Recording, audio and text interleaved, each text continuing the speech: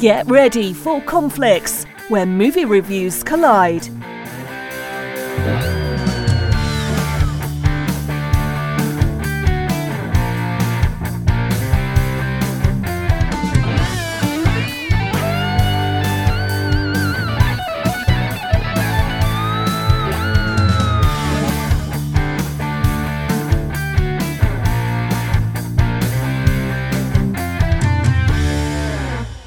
Hey everybody, welcome back to another episode of Conflicts, the podcast with your hosts, me, Laura / Lulu, and our ever-present dad joke himself, Rich. Say hey, Rich. Hey, Rich. Every time.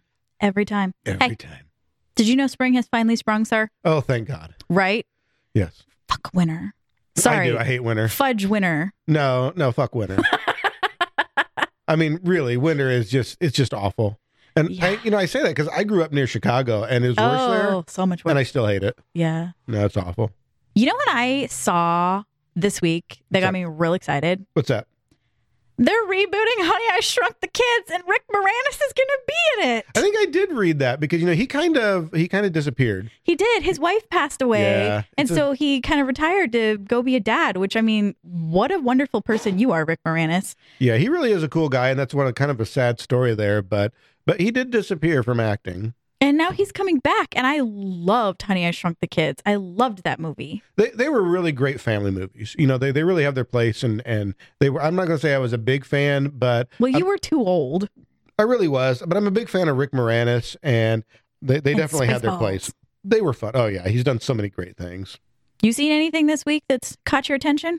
So I've got to take this to the next level. Oh, God. Because I always do. I don't know if I'm ready. Because I just want to prove that I'm like the alpha geek. You are. I guess that's a thing. So here's what I'm super excited about. July 14th, 2020, we get Peace Talks, the next novel from Jim Butcher in the Dresden Files. I understood part of that. I know that date, Yes. and I know the Dresden Files. So if you guys out there aren't Dresden File fans, I don't know what the hell is wrong with you. Now, I know they tried to do... You are a valid human being, and there's nothing wrong with you. Continue. No, she's wrong. Now, I know they tried to do a cheesy TV show on it. And That is the only thing I am familiar with. to me, there is nothing out there that's more prime for a retry than the Dresden Files. I mean, now that we actually have to the point where you can tell stories like Game of Thrones, Right. and you can get those out there. The Dresden Files. I mean, you look at The Witcher, you look at some of that. How is this source material not being finally used in the right Well, way? maybe with this new thing coming out, it'll head in that direction. And I really hope so, because I am a huge Jim Butcher fan. This guy is just great. And the Dresden Files are fantastic. I like his other stuff too. And he's taken a break. We haven't had a Dresden Files in 6 years. And then here's a guy who, was cranking them out every year for a decade and a half.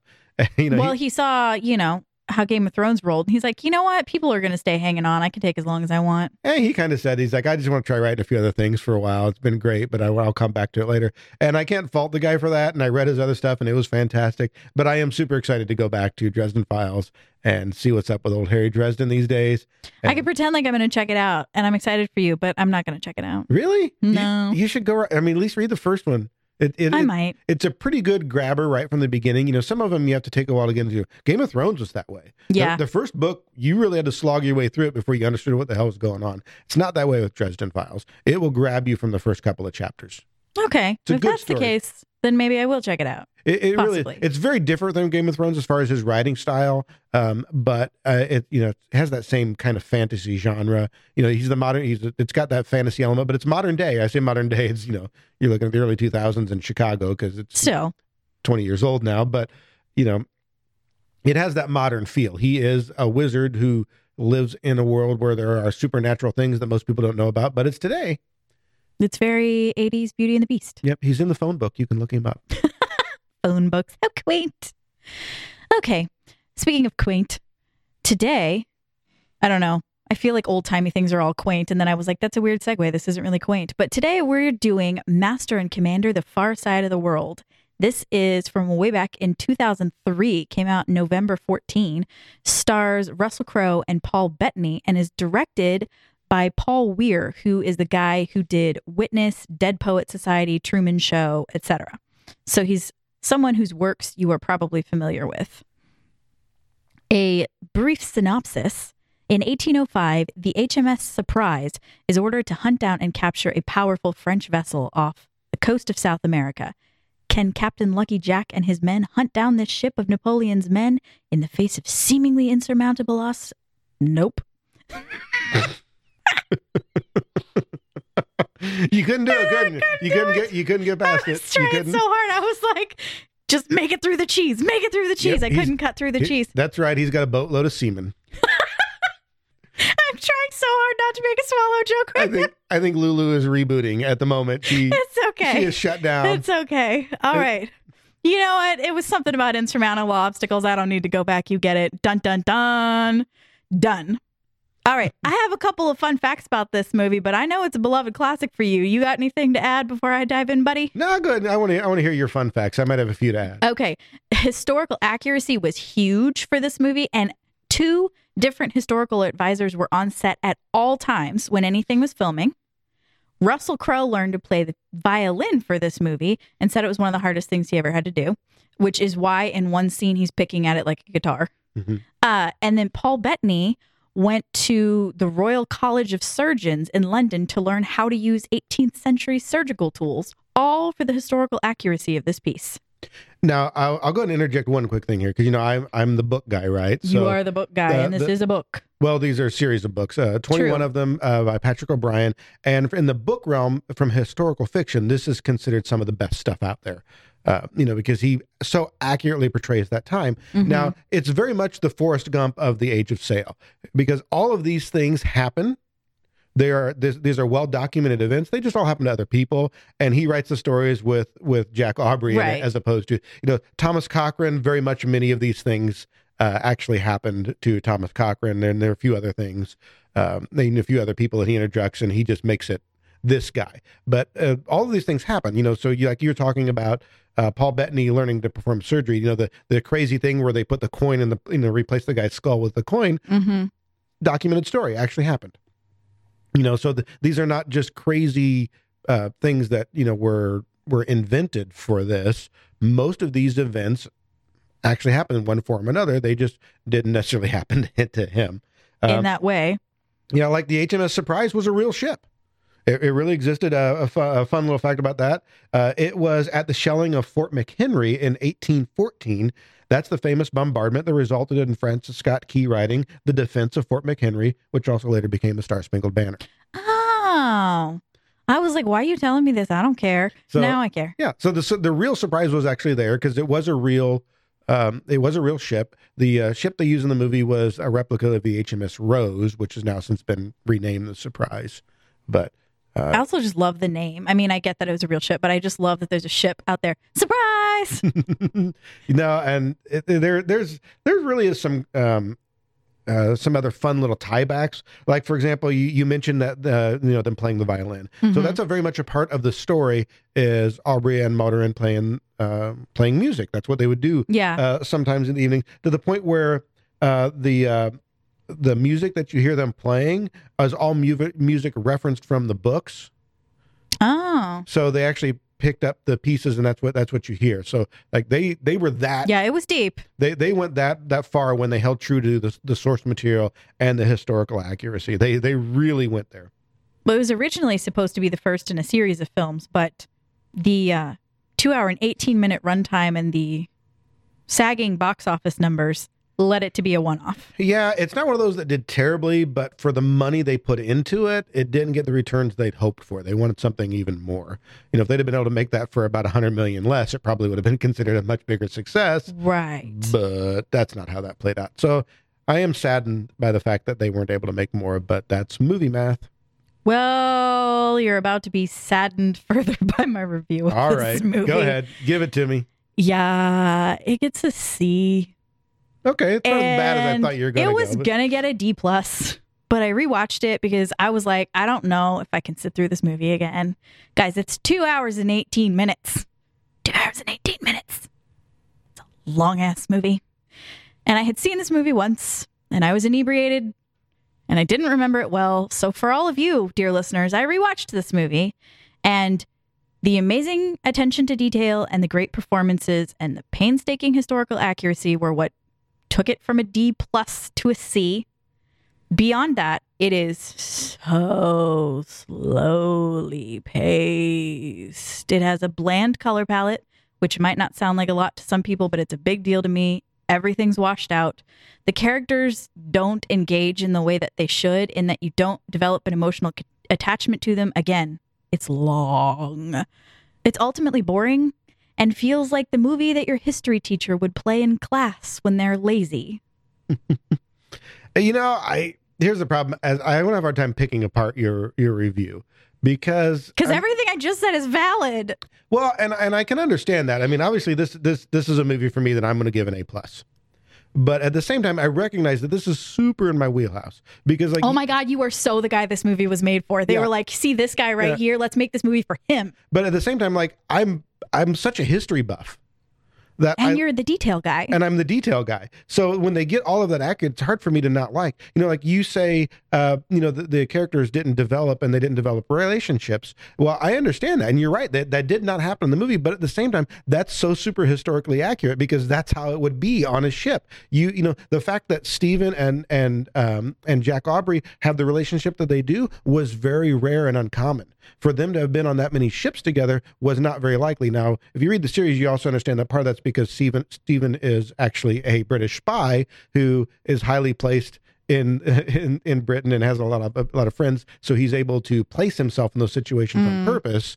So you kind of understand why those two are together so much because, and that's also why Jack winds up in so many of these situations because he's like Jack's his guy. So he who needs this command is Jack Aubrey.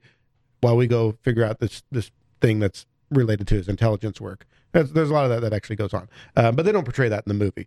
But so, the fact that there aren't any relationships is how it should have been. If you would have had relationships, then it would no longer have been accurate.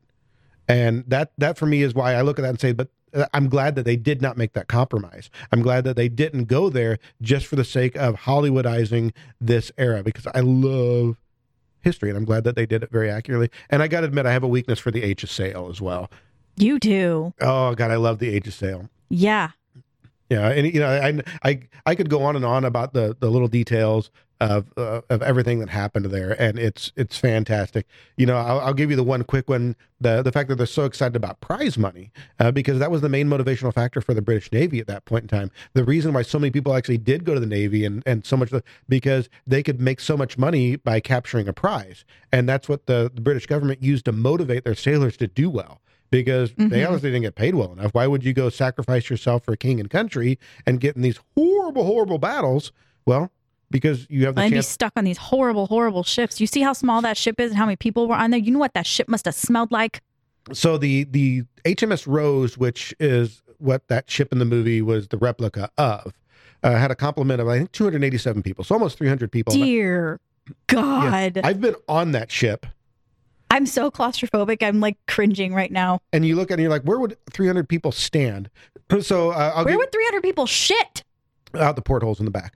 They just shit in the ocean. I've done that. I knew that. So here's, for example, according to the British Navy. I peed in the ocean. I didn't shit in the ocean. Sorry. And in the decks where you housed people, you had to have 14 inches per person. Oh, God. I'm going to my happy place. Keep talking. So since they did two shifts, you had a starboard and a larboard shift. That's port for some of you. So starboard and port shift, and they never slept at the same time. So at any point in time, each person actually had 28 inches in which to hang their hammock and sleep because it was 14 per person. You were packed in very tightly. It was pretty rough. But at the same time, for example, them taking that ship and then turning it in as prize money, a ship that fantastic, those guys, even the common sailors, were probably going to make what would have been 2 years' good wages just from capturing that prize. Let alone that some of the captains and admirals would basically, there were a lot of baroncies given out because of that. They were, given titles, land.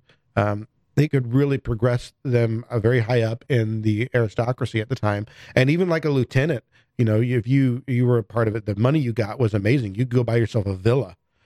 So that was the motivational factor for these people going out and doing it because something had to make it worth it. Yeah, because if not, you'd have a Navy that'd be like, I don't want to do that shit. Because I don't want to do that shit either. Yeah, there were millions paid out in prize, millions in those years, in the early 1800s. There would have been millions paid out in prize money. Right. I just got what you meant. Geez, that'd be damn near billions now. Oh, absolutely. It was a phenomenal motivational factor for these guys to go do that. And yeah, but like I said, they do. If you look on that ship, when there's several scenes where you see those people all sleeping there, and they're shoulder to shoulder, elbow to elbow. I had to close my eyes. It was I don't know. I the accuracy was great. So for me, this is an amazing movie. I did notice that you forgot to mention this was nominated for 10 Oscars. It only won 2. It won 2. It lost out in all the other categories to Lord of the Rings: Return of the King. Yep. And the only 2 that it won, Lord of the Rings wasn't nominated in that category. Yep. That's legit what happened, which is funny because, and it was like obscure things like sound editing and stuff like that. Because Lord of the Rings didn't do well at the Oscars until the last one. And it was very much like the Oscars are like, yeah, I guess we got to give out all these Oscars to these guys now, right? It was almost like they weren't giving it out for that movie, but that whole series. But I do think this is fantastic. But I admit I have a severe bias towards not only historical fiction, but towards Age of Sail. So yeah, I am totally the guy this movie was made for. Okay. So there's obviously not going to be a female factor because don't even think, aside from when they go to the island and there's the ladies on the ships with on the little boats with parasols, I don't think there's any ladies on screen anyway. So obviously not that kind of story. But instead, if you were in the Age of Sail going to be on the high seas, who would you be and what would you be doing? And please, dumb it down for me. I don't need third lieutenant, whatever. Just, for funsies. Who would I be? Yeah. Okay, so my actual favorite character in all of them. Well, not just in them, on the whole of the ocean. Oh, well, I mean, everybody on the ocean in the Age of Sail wants to be a captain. Yeah. So, I don't know, man. That's who would I be? I mean, because I'm not the pirate guy. I love the pirate stories and I love everything that went on there, but I love the Age of Sail. The pirate life is not for you? Probably not. No, I mean, maybe because I'm just I like order so much that I really much prefer the British Navy because they were very orderly. Mm-hmm. So maybe I prefer that in, but I mean, so you are still going to be on the Surprise. I probably would have been because the frigates or the fourth and fifth rate ships, they were considered where you wanted to be simply because those are the ones that were capturing the prizes. Mm-hmm. Your third rate ships, your 74th gun ships, which were kind of becoming the primary ship of the line at that point in time, didn't actually take much prizes. They were held back for the real battles against other ships of the line, so they weren't necessarily prime posts that you might want to get. Although, when they did see battle, they saw terrible battles, but not as often. So you'd want to be on a frigate. So obviously I'd want to be on a frigate. What would you be doing on the ship? In the galley? Oh gosh, no. No. I see myself as beginning as a young midshipman. Cool. You don't know what that is? Nope, but it sounds so cool. I'm the midshipman. Who hopes to work my way up to take my lieutenant's exam someday. Your lieutenant? Yeah, lieutenant. Yeah, that is what it is. But there are actually very few ranks back then. Mm-hmm. So, lieutenant was it. As a matter of fact, one of the things that's a little inaccurate about this movie, because it is an amalgamation of a couple of the different stories in the books, because the movie is called Master and Commander, but I think at times it's clearly pointed out that he has made post. So he's a post captain at this point in time and not a master and commander. And that, correct me if I'm wrong, that means he did not achieve that rank. He was posted that rank in the throw of things, or is that reversed? No, you kind of have it backwards. So master and commander is kind of a temporary rank. So they really weren't lieutenant or lieutenant was really the only rank. Now, if you were on a small enough ship, like I say, a small sloop, which the Surprise was a frigate, which is why he's probably post at this point. But his early commands, like the Sophie, they were I think it was an 18-gun sloop. You would be, they didn't warrant their own captain. Oh. So you'd give him a lieutenant that has experience and put it on there, and then that lieutenant would become the commander of the ship. Which now, whoever's in charge of the ship is called a captain, no matter what your rank. Right. But he's actually, his only actual rank in the Navy would have been a lieutenant. But since he's in charge, now he gets to be called captain. Now, in the smaller ships, they didn't have a commander and a sailing master. So that person took the role of the sailing master as well. So you were the master and commander of the ship.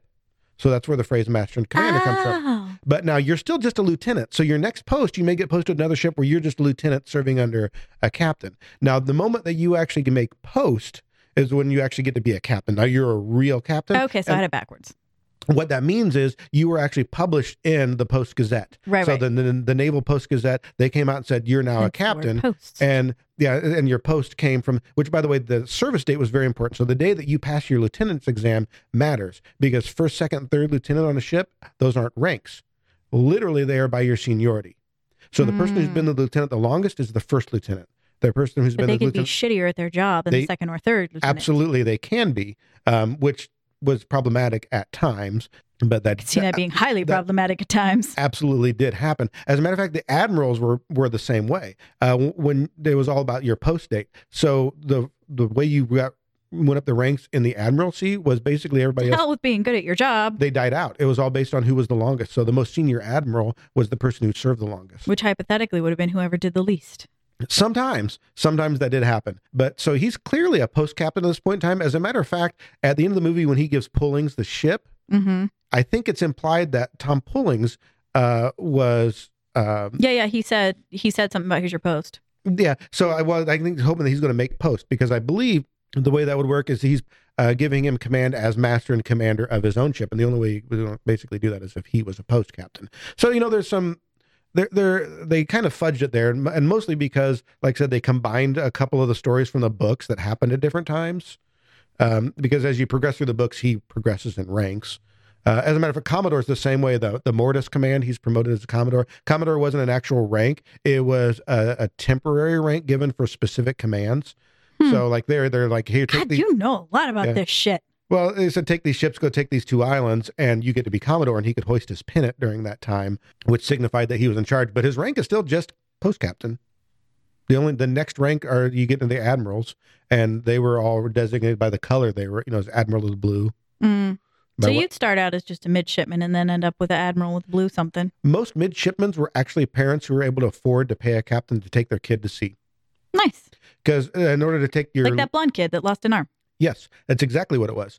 Most people have a lot of kids, so you had to kind of get rid of them because you had to, You had to pay for him. Plus, if you wanted your kid to do something and be somebody, so you had to have 6 years at sea before you could even theoretically take your lieutenant's exams. Mm-hmm. So if you want to be a lieutenant young because you want to get your post date to be, or you want to get your Right. your date to be happen really early on, the only way you're going to be able to do that is to get your kid out to sea really early. So they would take 12, 13-year-old boys. If you had money, you could pay a captain. He'd put them on there as a young master. They'd make him a midshipman, which wasn't a real rank, but it was basically an officer in training.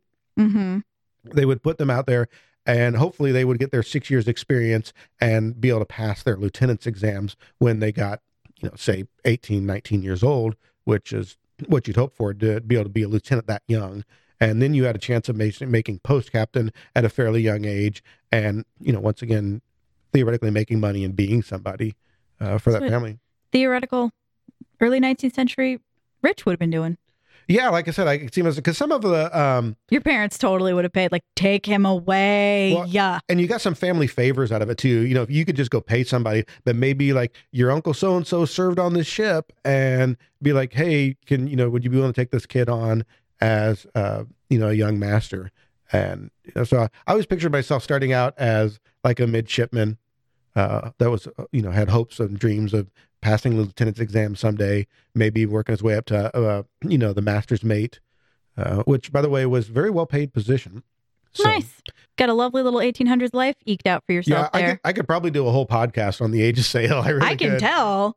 The only way I'm setting foot on any of those ships is if I am on an exploratory vessel headed to an archipelago such as the Galapagos and discovering new things. That is the only thing about that time that excites me, is all the things that people didn't know and all the new discoveries yet to be made. Oh, it was fantastic. That's exactly what I'd be doing. I'd be out there with a sketchbook finding stick bugs and getting really excited about it and dreaming about flightless birds and, wantonly walking in front of a loaded gun without realizing it because I was chasing a bird. That'd be me. Oddly detailed, but I understand that. Yep. Hey, just since we do disagree so much, do you want to bring on a tiebreaker? Okay. Let's do it. I may have stacked the deck on this one. Damn it. This may not be 100% fair, but I think I want to bring on a tiebreaker. Okay, we're bringing in a special correspondent, folks. I want to phone a friend. I do have to admit though, there is one thing I'm surprised you didn't bring up, Lulu. What's that? Billy Boyd. Who's Billy Boyd? Billy Boyd? You fucking kidding me? What? What? Am I having a seizure right now? What's Pippin? happening? Pippin from Lord of the Rings? Oh, that's because his name's Pippin. His name's not Billy Boy. Just tell me he has a real name. His name's Pippin. Don't be stupid. Yeah, I mean, Of course I noticed Pippin. He had a scar on his face. he actually plays Barrett Bondon, who is the coxswain. Yeah, I love that you know the character's name and what he does. I'm just like, cool, that's Pippin. There's actually a funny scene in one of the novels where Jack gets a new command and he's outfitting the ship. And like late one night, somebody appears at the ship. There's actually a couple people with him. And what's funny about that is, like, you know, when you're in port, you don't just approach a ship. You know, you don't want to just, that's a little bit of a sketchy proposition there because, you know, these people are armed and dangerous. And what it is, it's Barrett Bondon, who, you know, had served with him quite often before. And he had to sneak out of the ship because wandering around a port, if you weren't already attached to the ship, you were likely to be press ganged into a ship. And he didn't want to be press ganged into any random ship. He wanted to go serve for Lucky Jack Aubrey because, well, all of his own personal prize money had already run out. Actually, he gave it to his family, but still, he was like, Jack's going to sea, I'm going with him. So he has to sneak out to the ship to make sure that that's the ship that he gets on. Nice. So, yeah. And I don't know. Okay. But Billy Boyd, we get some Pippin out of this. Pippin aside, we've got a special correspondent with us. We are joined by Brad. Welcome, Brad. Hey, thanks for having me, guys. We appreciate your time, sir. I was going to say we need you to be a tiebreaker, but you're clearly wrong about this movie as well. But please continue. Go ahead. Well, actually, I served on an 1800s British. No, I didn't. But Brad looks amazing for his age, guys. Amazing. Here's what's messed up on Rich's other podcast, which is a live play RPG thing. It's called The Adventurers Vault. Check it out. The Adventurers Vault. It's great. I play a sailor who is a first lieutenant. I can never say it. What's his name? Alderbit Smythe, Duke Thank of Caliban, Is that Lord his of name? the Red Sand Shores, inheritor of the Golden Fleet. Yeah, I mean, it's complicated. You should check it out. It's deep. But what is true is he is a sailor. So yeah, you've pretty much been like railroaded on this one. Totally. This is unfair. It's unfair. Like, not only is I this, demand a recount. this is such a sausage fest movie. Yeah, Really, truly dicks out for this whole thing. Not literally, though.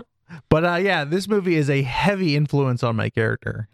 So Really? yeah. Oh my God, this is so not fair. Yeah. You so No, I really- stacked the No, deck. there's a good chunk of Lucky Jack in You our- were press ganged into this whole episode. You really were. Wait, does your character look like Russell Crowe? No, he's more of a Daniel Daniel Craig. Craig, but Oh. Well, hello. Have you not seen the fan art? No, not of your character. I've got I'll some. have to go check your gram later. I've got some slash fic you should check out. I'm going to interject another quick fun fact here. I'll help you out here. I'll give you something to talk about that is not being railroaded. Okay. Both Jarvises are in this movie. Yeah. Who's the other one? James D'Arcy, he plays Thomas Pullings in Master and Commander. He is the one who plays Jarvis in Agent Carter. He's Jarvis in Oh, I never saw Agent Carter. Avengers Endgame when you have the quick scene with the dad. That's why I he's didn't still there. recognize him, because it's just the quick scene. So he's the actual, like, he was Jarvis. The actual human Jarvis. The human Jarvis, and then Paul Bettany obviously plays the voice of Jarvis then later on. So you have both Jarvises in this movie. Arguably the most interesting thing about it. No, Aw. I just like it has like it's one of, that's why I had such a hard time reading it. Like, it has merits. I'm not out here like this is a steaming turd, but I'm No, also no. not like, woo, let's watch Master and Commander again. Like, I am. it was a struggle getting through it. When I rewatched it, I was like, put your phone down and watch the movie. But, you know, at the same time, that's why I wanted to review it, because, like, I knew this was my wheelhouse. I knew that this is My like, God, this is so your wheelhouse. the movie for me. And I kind of wanted, you know, here, let's get somebody's experience that's not mine. Yeah, not So- me. But, you know, we know you kind of base your character on this on our other podcast. But what about the movie itself? Like, Yeah, Brad, tell us. what about it inspired you to do that? So for me, the heart of this tale is it's a David and Goliath story. The Rose, which is the ship Lucky Jack captains is based on, is only a 20-gun ship, whereas the Acheron essentially is based off, and this is the only major historical inaccuracy. Why in God's name would the Americans build the French a frigate? I wondered that myself. That's the big plot Well, hole. if you own the books that they're based off of, that actually is an American ship. It's the USS Constitution. You know, they mention Yeah. how thick it's made. It's these are those are the 6 ships that were built of that class, and that's what they're actually after in the book. They have to change it because they're marketing this to an American audience, and you don't want them taking out an American frigate, so they changed it to a French frigate. But then they're like, no, it was built in America, which never actually happened. So that was a creation just for the movie. For marketing purposes. Well, pretty much, and the Acheron is essentially the Constitution. Yeah, I mean, it's that mix of white oak and live oak that basically is just like, fuck your cannonballs, not today, America. No, well, and that's actually specifically why they did it. And like I said, there were 6 ships made of that class.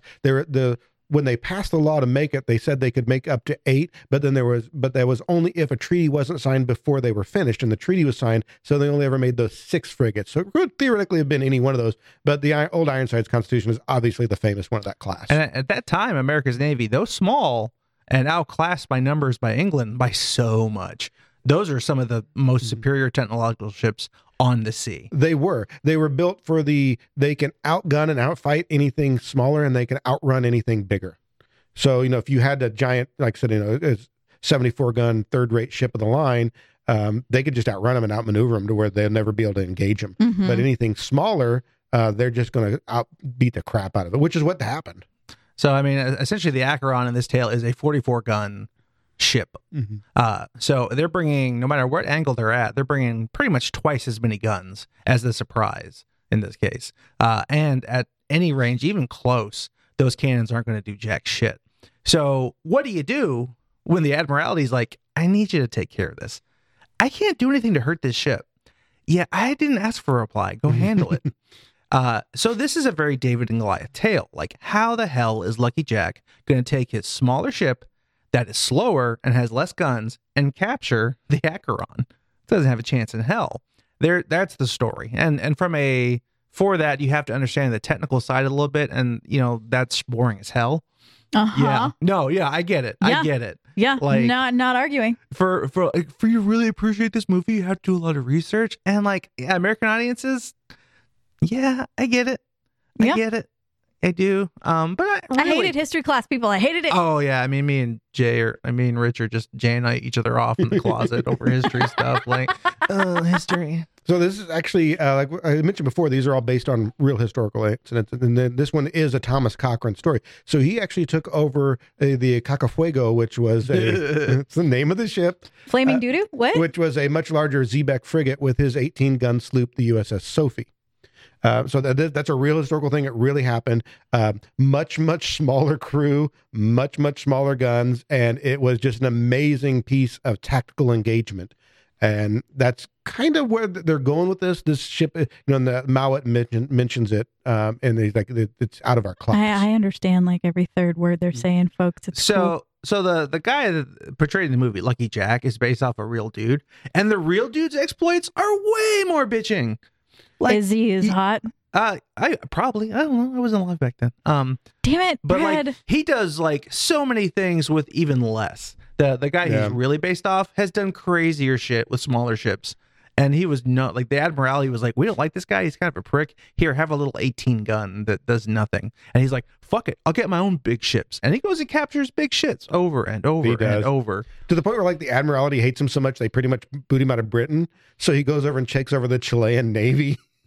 Oh, now see, that's a tale I'd watch. That sounds cool. I'm a badass and you don't like me, so I'm going to go take over Chile and see what happens. No, he does. I mean, no, Thomas Cochrane, his real life exploits are just phenomenal. Yeah, the only reason we're not getting stories about him is because when these books were written, it was around that time. So you didn't really want to hey, write an autobiography for somebody. So Lucky Jack is created. But nowadays, that dude's been dead a long time. We could be making these bitching movies, but American audiences don't really connect with Age of Sail stuff anymore. It's a very British thing. And the books, by the way, are hard to read. Do you ever read any Tom Sawyer? You know how there's the lingo that you kind of have to get into and get past? This is that way because he's so historically accurate in the books that the speech is accurate as well. Mm-hmm. And it takes a long time. It takes a long time to kind of get into understanding the language to know what they're even saying at times. So it can be a rough read, but once you get into it. Guys, I know things too, and I just want to request that, like, I'm gonna need us to like pick a movie that like I know shit about too, because I've just been sitting over here like, yeah. You know, And like I know shit. All right, I know things. that's a deal. I got smarter toots, man. You definitely get to make a pick. See, or you two. are like experiencing what I go through every time like Gretchen talks about like Victorian era stuff, which is like, oh, I love Jane Eyre and stuff, blah blah blah blah, and I'm like, I love history except for this section. Except for this bit of history. Oddly enough, there is a connection there because you're looking at not too far or not too dissimilar times in history. And if you read the books, there's a lot that goes on with Jack Aubrey and his home life. And his home life is very much almost that Victorian Jane Eyre type. Like his eventual wife, he woos her for a long time, but basically the family doesn't want him to because he's not successful enough. And he goes through periods of like, he's successful at sea, but then he's terrible with his finances. So he loses his fortune a couple of times. That's still a thing that happens to sailors now. Yeah, like he because the prize money actually sometimes took a long time because the prize court had to rule on everything. So he went and took out a loan against all of his prize money from a big bank, and then like the prize court disallowed two of his prizes because they ruled they were neutral ships after all. And then like so he didn't get his money, but then he still owed all. Like he actually had to flee England at one point to get away from the debt collectors and. This guy. Yeah, That happened to me. I took a couple of like 18-wheel trucks, like Got like a little like payday loan. prizes. Yeah, no, like I took them as prizes. And apparently that's illegal in America. Oh, You can't just steal a truck full of things. So yeah, that happened to me one time. Yeah. Well, you have a whole crew with you too. Oh yeah. Yeah. You ever watch Fast and the Furious, like the first one? It's Yeah. pretty much based off me and some. No, I'm sorry. Yeah. it's based off his fanfic. Okay. That's my other character. His name's Dale. It's like Vin Diesel, but with hair. Okay, so I don't know if you've got one, Brad. You can feel free to abstain from this, but let's do a little good, bad, and ugly real quick, buddy. All right, I'm just going to dive right in, and the good for me is Russell Crowe's hair. Oh, Queen. Y'all, Yes, girl. Queen. Jack Aubrey's nickname in the Admiralty was Goldilocks. I just have a thing for men with long hair, and I'm just going to leave it at that. You know, his hair was pretty epic. Do I mean, you consider that long hair?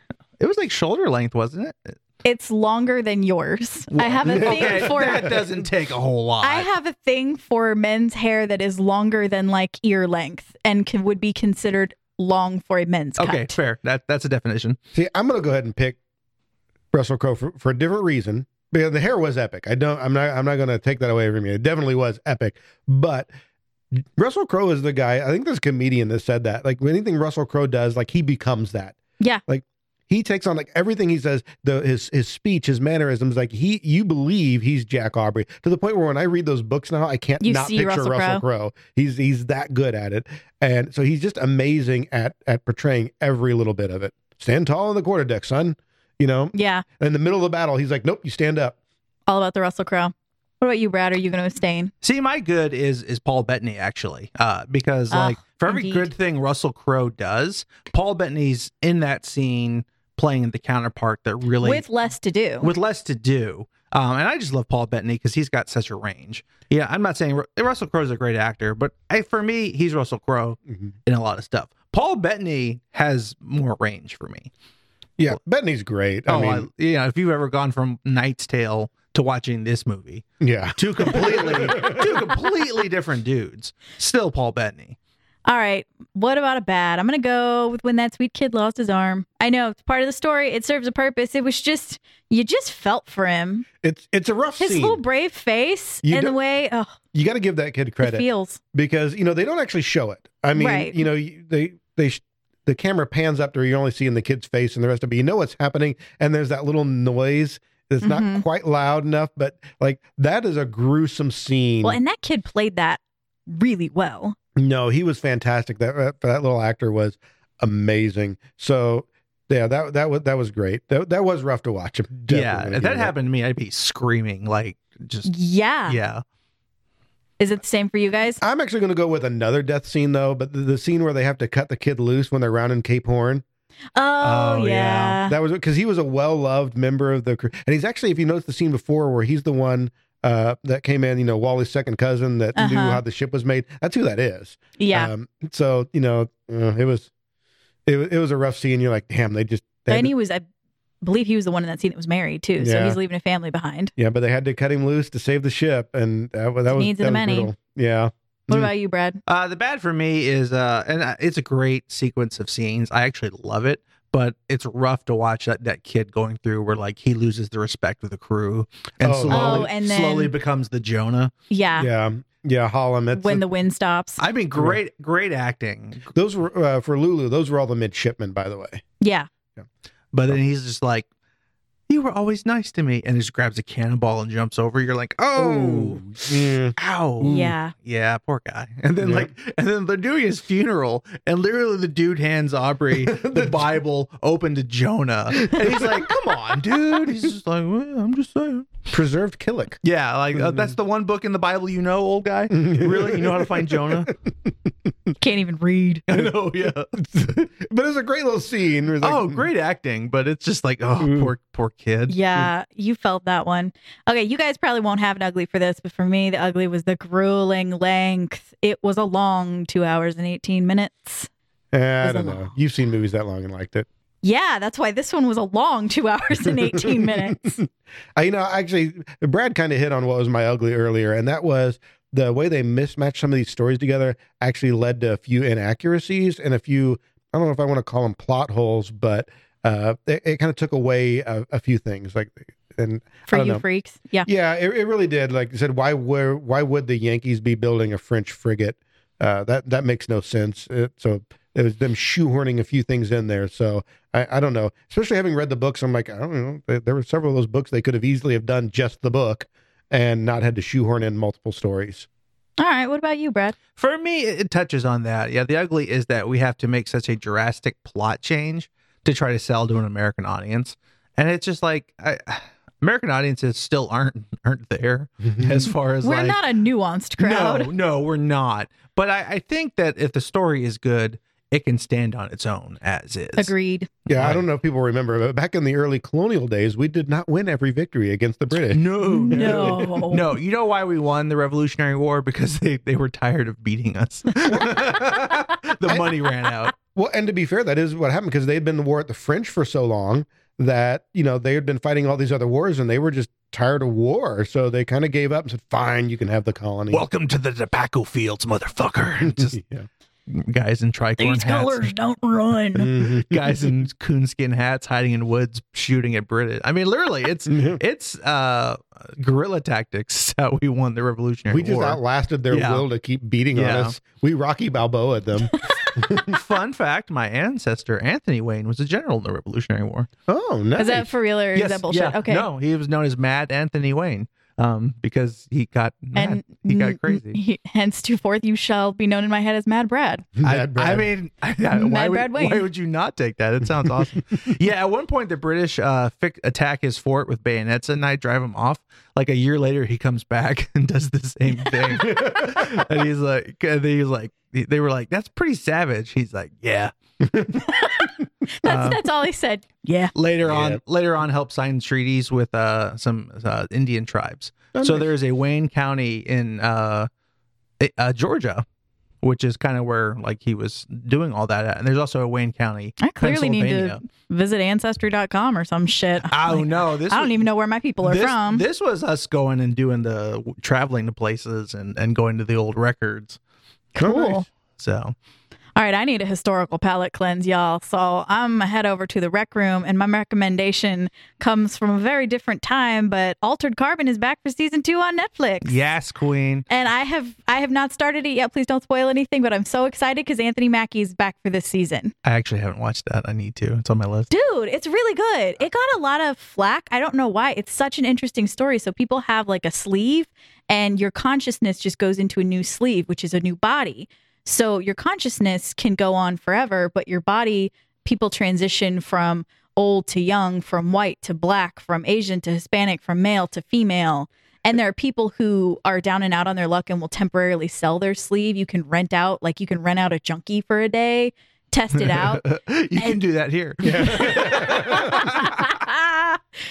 For different results, but yes, you can. I know this is going to shock you, but I have already seen season 2 of Altered Carbon. Seriously? I also read the books before the first season ever came out. Shock. Of course you did. Of course you did. That entire Nerd. concept of being able to, download your brain and change your body, and it's actually kind of been the hipster thing to do in sci-fi for a few years now. So there's actually a lot of books that cover that concept. Yeah, it's not a new concept. I just like the way that it's done, and I thought the world was engrossing and engaging. Yeah, we'll talk about it sometime. I'll just say that. Yeah, I've covered all that. I'm good. I'm ready to go. We can do it next episode if you want. I probably. Well, I'll binge it. I'll take you up on that. Actually, I'm going to torture you just a little more. Oh God, we're back to history class. Class is in session, kids. Because if you want another good piece of historical fiction, that is both a movie and a book. It's what my life is screaming out for. It is, in my mind, the best example of where a book and a movie are both equally as good. Because usually one's better than the other. One's a better medium for it, or one's just done better. But this is the example where they are both super, super great, super amazing. And that is 1989's Lonesome Dove. Okay. The miniseries, Robert Duvall, Tommy Lee Jones, Danny Glover, Diane Lane, Robert Ulrich, Frederick Forrest, D.B. Sweeney, Ricky Schroeder, Angelica Houston, Chris Cooper, Barry Corbin, and Steve Buscemi. I did not realize all those people were in there. Absolutely amazing miniseries. And the original book, the source material from Larry McMurtry, fantastic. Now, I will warn you up front, it's historical fiction. Along the same line as in, they're very accurate to the point where the cattle drive that they're doing actually happened. This is a real event, just wasn't those people. Right. So it was those cows, though. That's what's right. important. And so many of these events was accurate to the cows. Actually take place. The type of cows were accurate, if that matters to you. There's a very specific type of cattle that would have been around at that time, and they used them. So if you get a chance to go back and watch that, this is not just an amazing Western, but an amazing piece of historical fiction on both grounds. Acting is fantastic. Cool. I'm just going to wait for Westworld season 3. So close. Pretty stoked about that. I'm pretty sure that's historically accurate. Yeah, totally. Right? Anthony Right? Hopkins said so. You got anything to recommend for us? What are you into right now, buddy? Myself, mostly. Always and forever. Oh, gosh, I wasn't ready for that. We recommend more Brad in your life. That's what we recommend. If you'll see a previous episode, we did talk extensively about porn. I recommend that if you're interested in a live play RPG podcast, you check out OnlyFans. Brad has an OnlyFans. Mad Brad Wayne. Check out The Adventurer's Vault. If you'd like to read what is basically our fan If fiction. you are interested in me setting up an OnlyFans account and paying me money to do weird stuff, I assure you, I'm ready. You heard it here first. Mad Brad Wayne on OnlyFans.com. Oh, you want to watch me read the Iliad while I dance?